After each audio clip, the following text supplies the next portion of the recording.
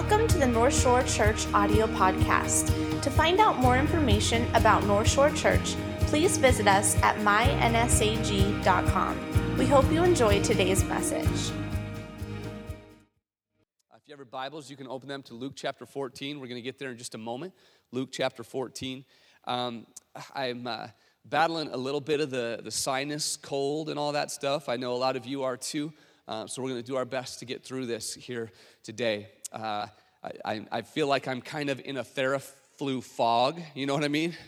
Like all that medicine in there is kind of just making you a little loopy. I took some Theraflu yesterday, and I was downstairs playing Mario Kart with one of my girls, and we were driving Mario Kart, and I fell asleep at the wheel, and I crashed. I drove off the cliff, and then woke up, like, what in the world? And so if I say something really, really good today, just know that it's from me. If I say something really, really bad today, just blame the Theraflu, okay? So it could go either way. Luke chapter 14 will be there in just a minute. We're starting a brand new series today. We're calling it Not a Fan. Not a Fan. A lot of the themes, a lot of the thoughts, a lot of the concepts that we're going to speak over these next few weeks are thoughts and concepts that are coming from a book that I recently read from Kyle Idleman, and it has the same name. The book is titled Not a Fan.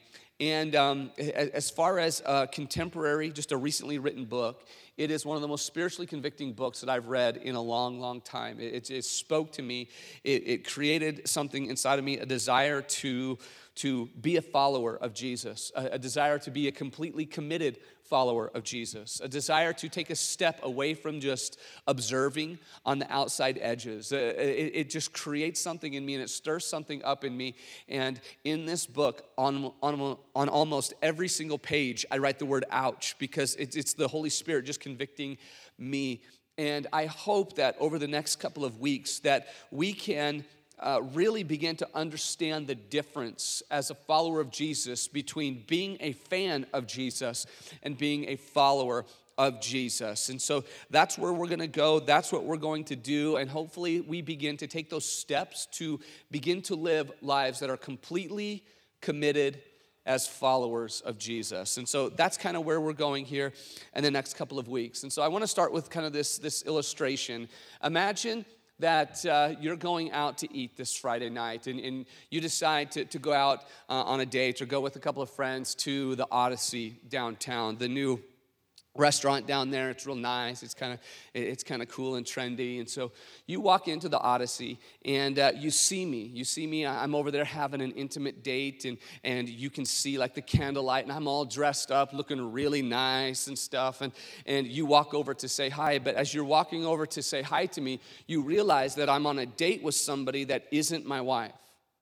So you get upset, and you kind of address the situation, and you say, "Pastor." Right? Because that's what you have to say. You have to say it kind of like that when you see your pastor doing something that you don't approve of. You have to say, "Pastor," right? "Who is this lady, and what are you doing here?" And I would look up to you and say, "Look, this isn't anything that you need to worry about, okay? I'm on a date with this beautiful lady here tonight, but Melissa knows, she knows that she is my first. Melissa knows that she comes first in my life. Melissa knows that I love her most. I'm just here on a date with her tonight." So you walk away, you're kind of upset, and you decide, well, I'm not going to let this go on. And so you decide that it's your duty, your responsibility to call my wife up and let her know what you've seen, what you've discovered, and what you've found out. And so you give her a call, and you let her know what's going on. So when I come home from that date with somebody who isn't my wife, what do you suppose her response is going to be? Do you imagine that she's going to meet me at the door and say, "Hey, honey, did you have a good time on your date?" Then she comes over to me and gives me a big hug and a big kiss and says, "You know what, baby? I don't mind that you see other people as long as I'm the most important one to you." How many of you know it wouldn't go down quite that way? And I know this for a fact because I had an incident happen in my life. I wasn't dating anybody else, but I got a phone call years and years ago when I was the youth pastor, and it was on our landline at the home, and we didn't have caller ID, and so Melissa answered the phone, and they asked for me. And so she handed me the phone, and I had a conversation. I was kind of walking around the other room, and Melissa was kind of listening.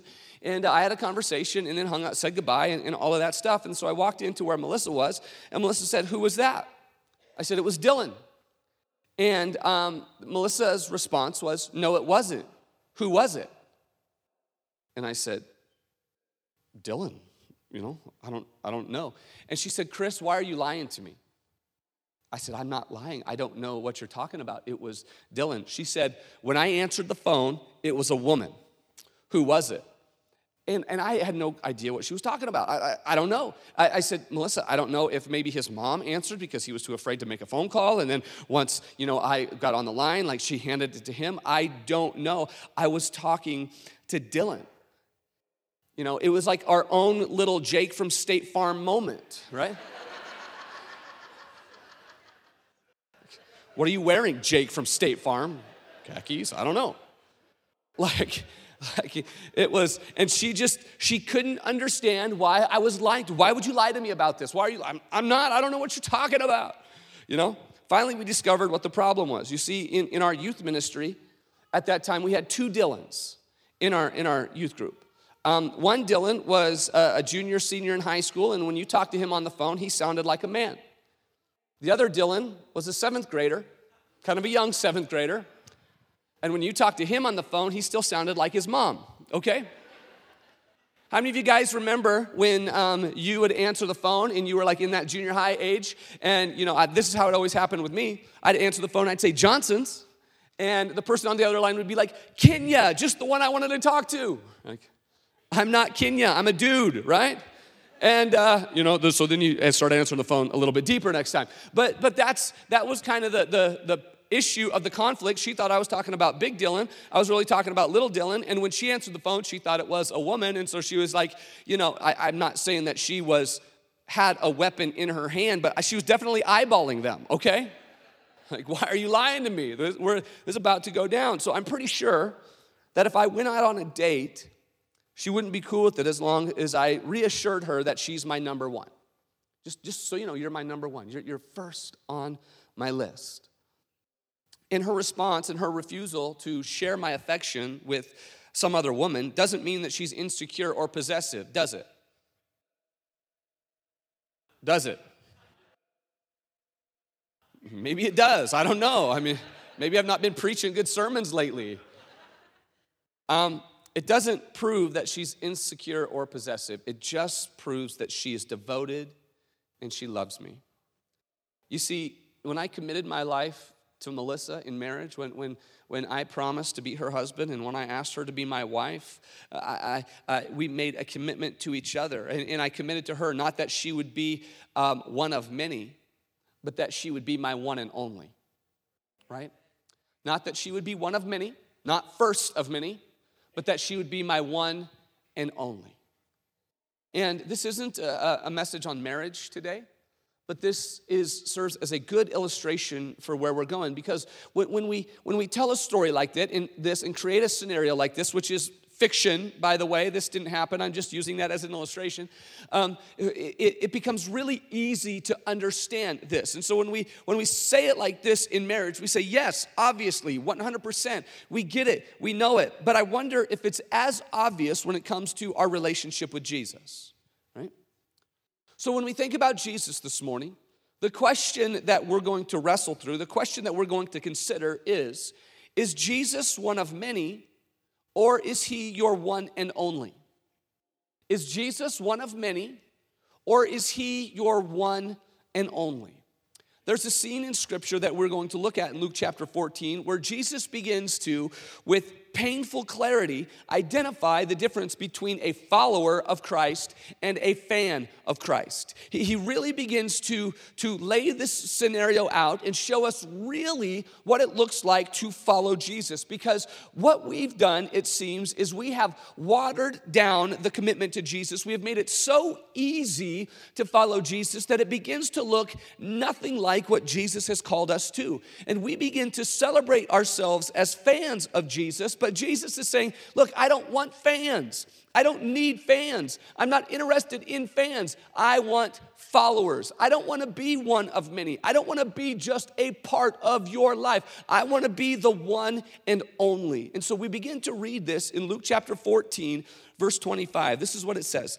A large crowd was following Jesus. By this time, Jesus' popularity began to grow.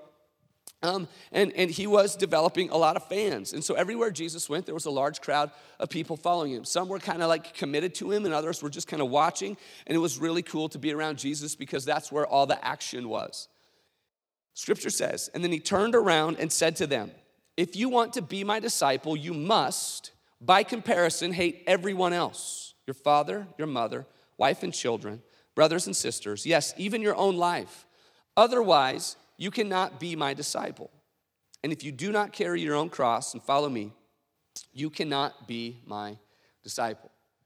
And now remember, at the time that Jesus is saying this, and he's telling them to carry their cross and follow him, Jesus hadn't died on the cross, and so he hasn't redeemed the cross. And so the cross isn't like this cool spiritual symbol.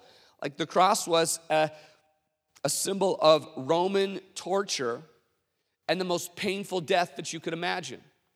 And so what he was meaning by this, he's meaning that if you are going to follow me, then that means that at a moment's notice, you have to be willing to sacrifice, surrender, and give up everything that you are, everything that you own, everything that you hope to be, including your own life. That's what it takes to follow me. Do you remember, if you've seen the movie Forrest Gump, you remember in that movie Forrest Gump where there's this section of the movie where Forrest begins to run? You guys remember this? And Forrest, just one day, he feels like running, so he's going out running, and he's just running because he feels like it. But as he runs through all the small towns and the big towns, he begins to inspire people. And so, everybody's asking, why are you running? Why are you running? And they're taking some sort of like emotional, motivation from it, or spiritual, motivation from it. And it's like this great big movement. In every town that Forrest runs through, his following grows, and reporters are running next to him, and he's saying things that turn into like massive things. And it's just kind of this funny moment where everybody is running with him. And so he's got this group of people behind him. And then all of a sudden, on one long stretch of highway, Forrest Gump, he just stops, right? He stops and he turns around and he faces the crowd. And the crowd says, shh, shh, he's getting ready to speak. He's great, and they're looking at him as the spiritual guru, this great man. And he says, and they say, quiet, he's going to say something. Listen, shh, shh, shh. And Forrest Gump says, I'm pretty tired. I think I'm going to go home now. And then he just walks right through the crowd. And they're looking at him like, that's it? What have I been following you for? I thought you were going to say something life-changing and world-shattering. You're tired? You're going home? And there was this great amount of frustration and disappointment because they all were, what am I supposed to do now? I've just invested all of this time and all this effort and this energy running with you. Now what am I supposed to do? In my mind, I see this scene much the same way.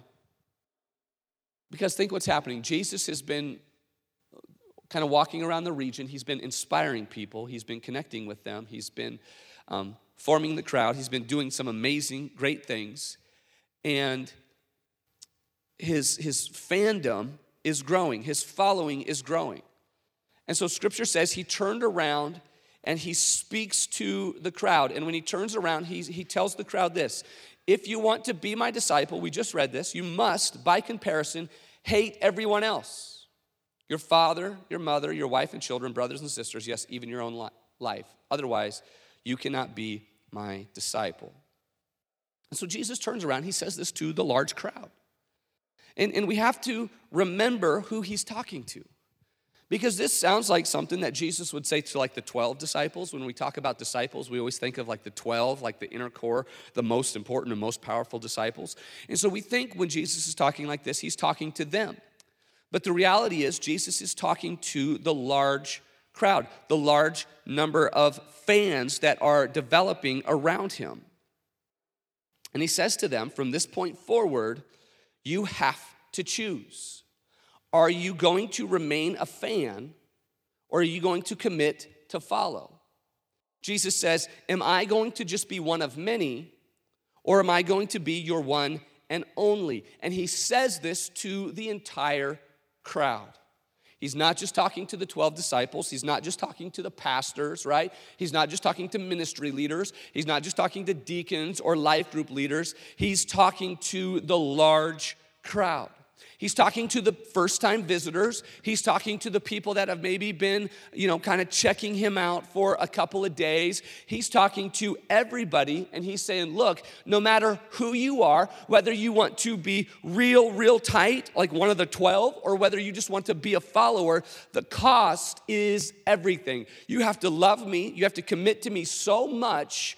You have to go all in with me that by comparison, it looks like you hate everybody else.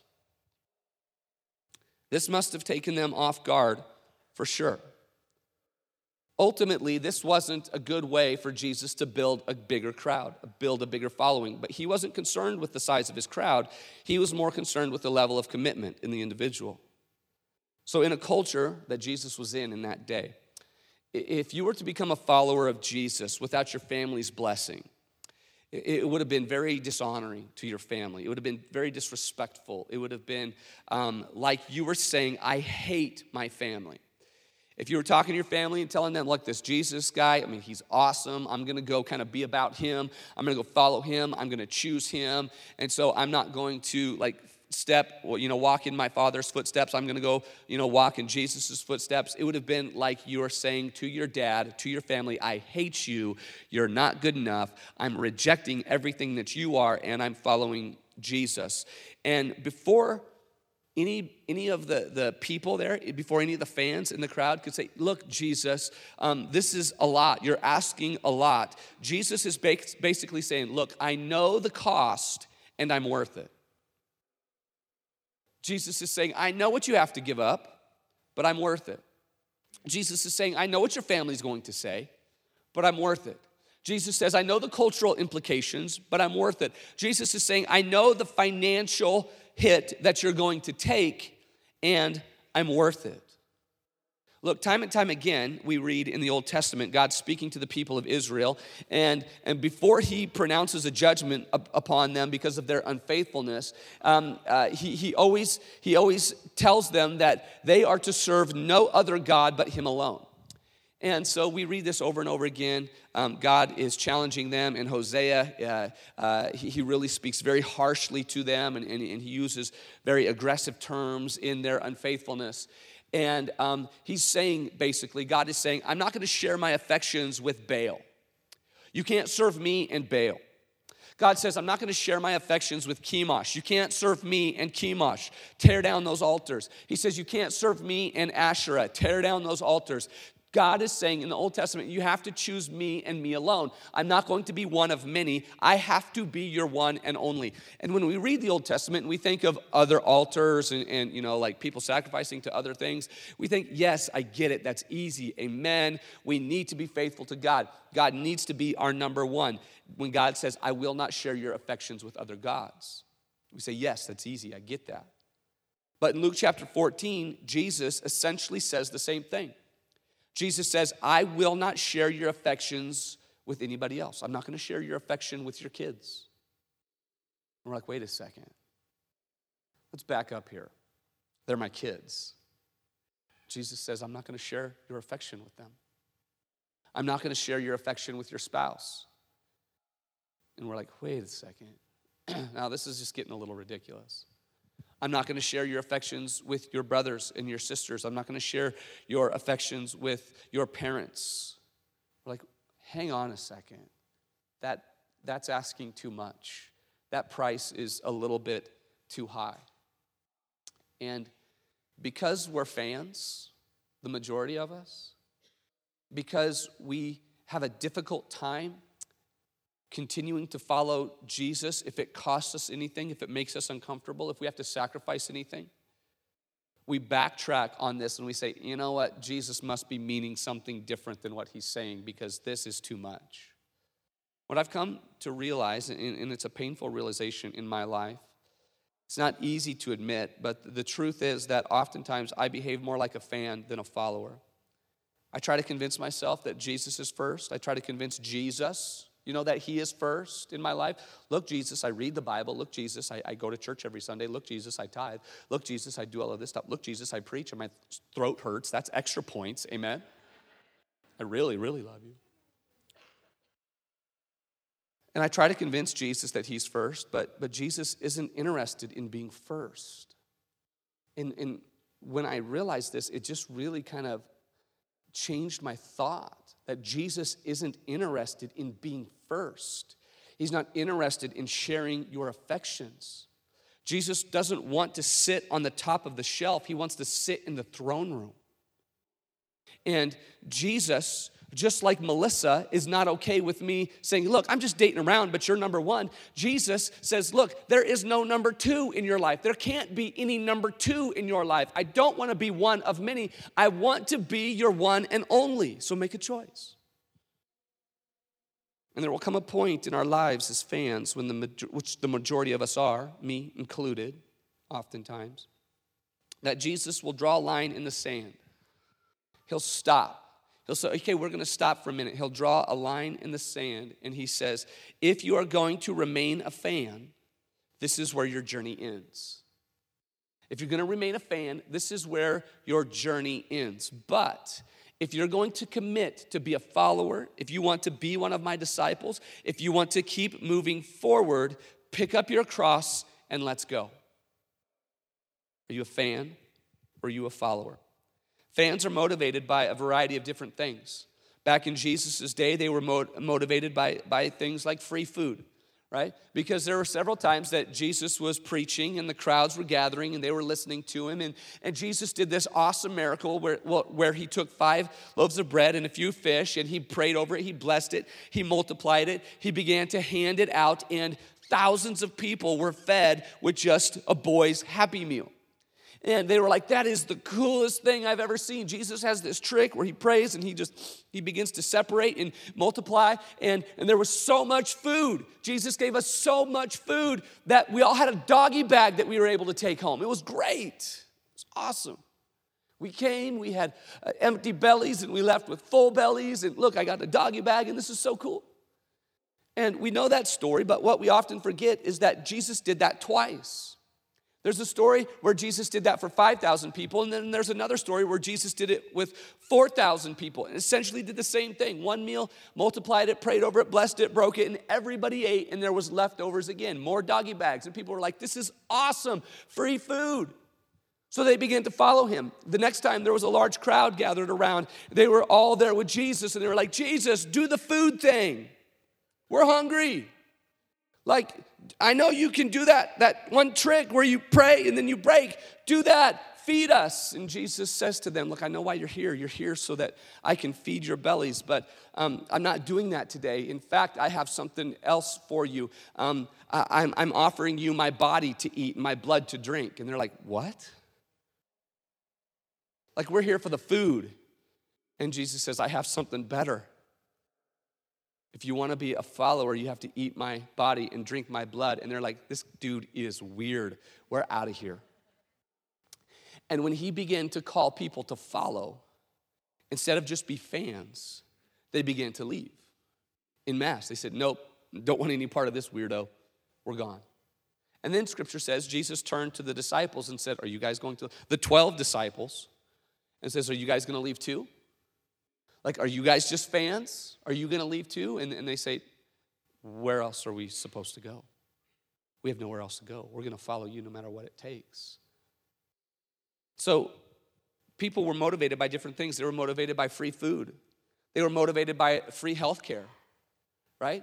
Because they'd heard the stories. Man, if I get close enough to Jesus, if I touch him, he will heal my disease. If I holler out to him, he'll pray and open my blind eyes. If I can get my friends to get me to Jesus, he'll say something, and my legs that have never worked in my life will begin to heal. And if I can just get to Jesus and say, pretty, please, would you heal my throat? My throat will feel better. And so all of those things, they're saying, if we can just get close to Jesus, we got free health care. And so everything that they did as fans of Jesus were to be recipients, right? They were saying, give me, free food, free health care. And another thing, I think they probably followed Jesus just because it was entertaining. Yes? You think so? I mean, I don't know how they survived without iPhones and Panda Pop, but they must have looked for something to do to keep them entertained.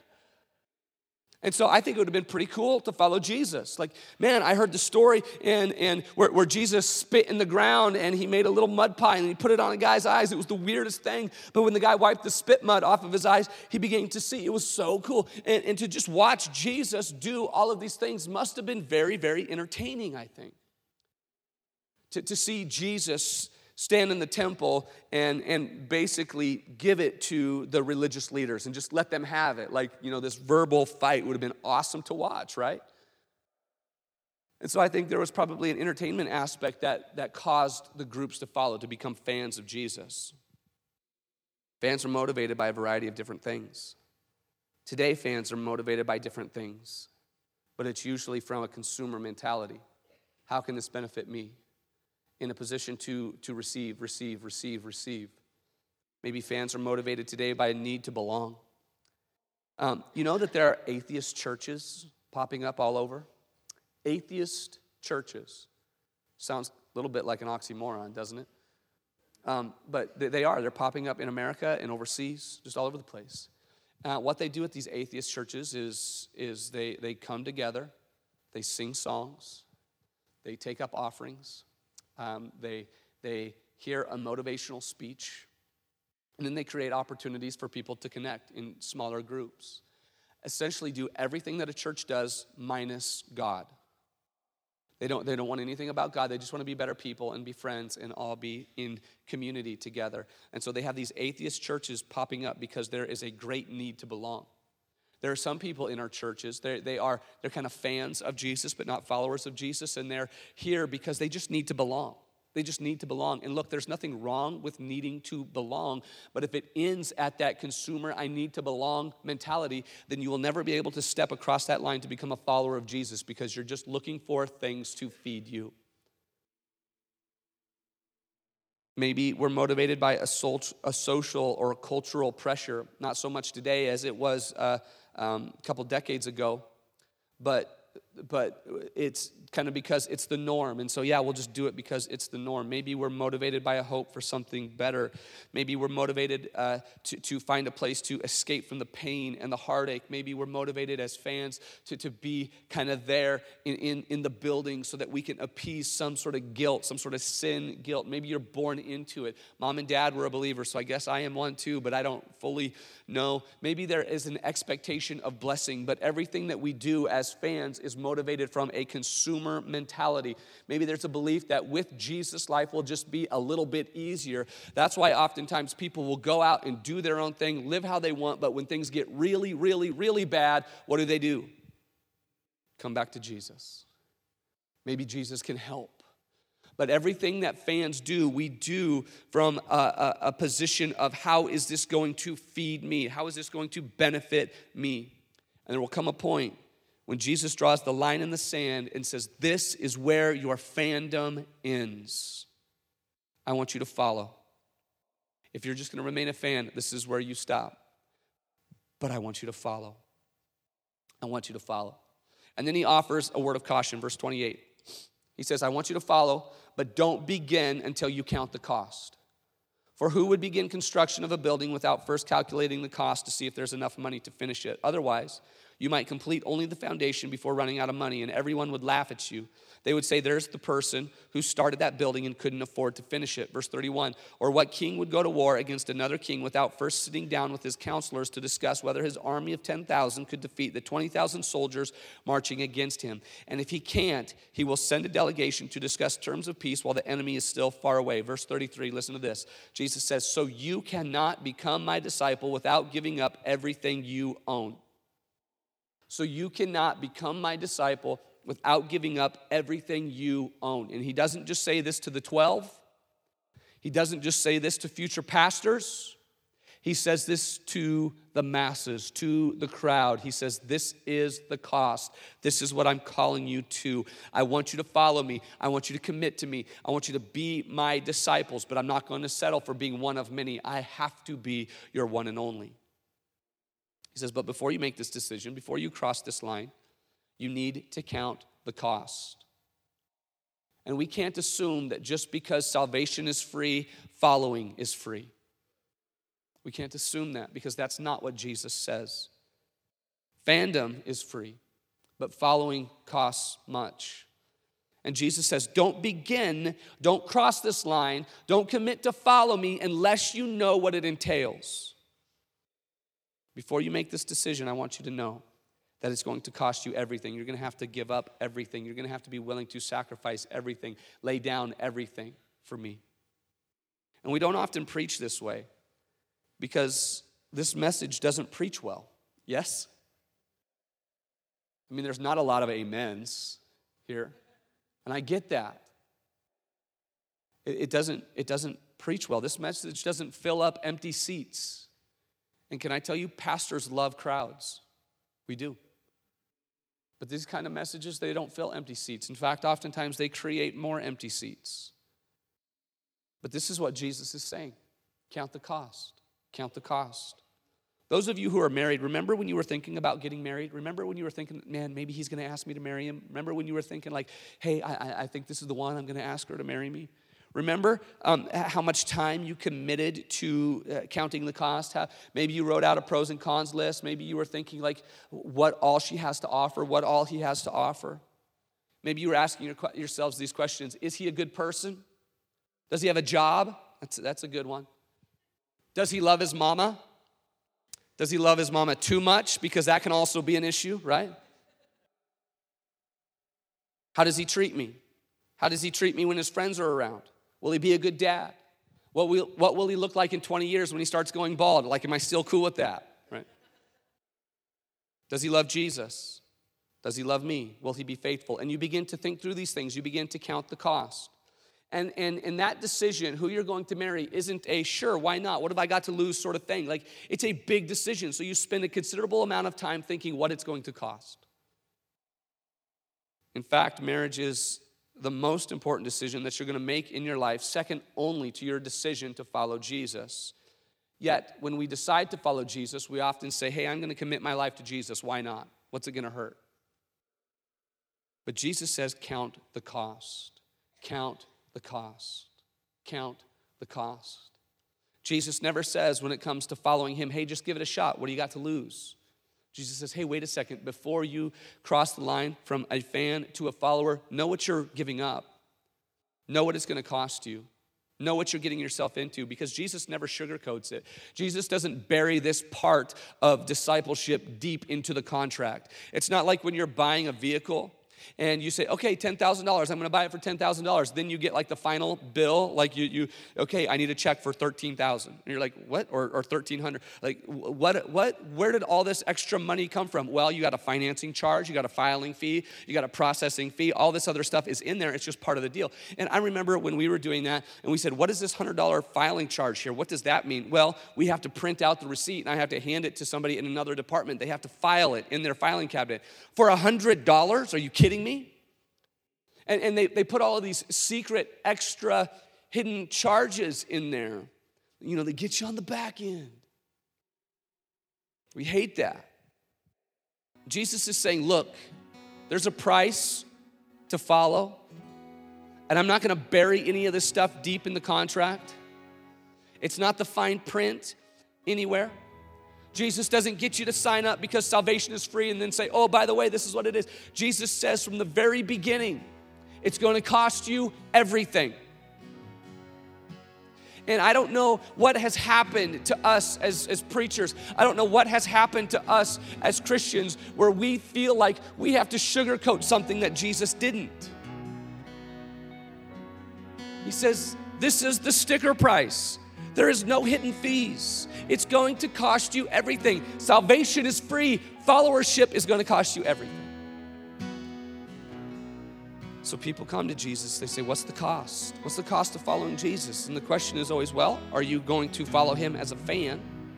Or are you going to follow him as a fully committed follower? Because it's two different things.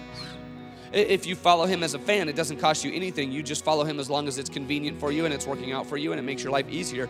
But if you're going to be a follower, it's going to cost you everything.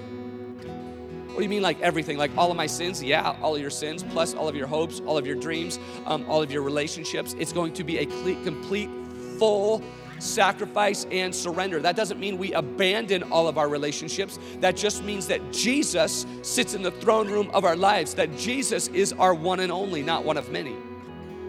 That Jesus isn't first, he is the only one. It's going to cost you everything. Fans will say the cost is too high. Followers say Jesus is worth it. Fans will say, I love you and I'm committed to you, but let's not be exclusive. Followers say, you, Jesus, and you alone. Stand on your feet all across this place. We're getting ready to close. So the question that we're going to end with this morning is the same question we started with. Is Jesus one of many, or is he your one and only? Is he one of many, or is he your one and only? We hope you enjoyed today's message. If you would like to connect with us, or if you want more information about North Shore Church, please visit us at mynsag.com.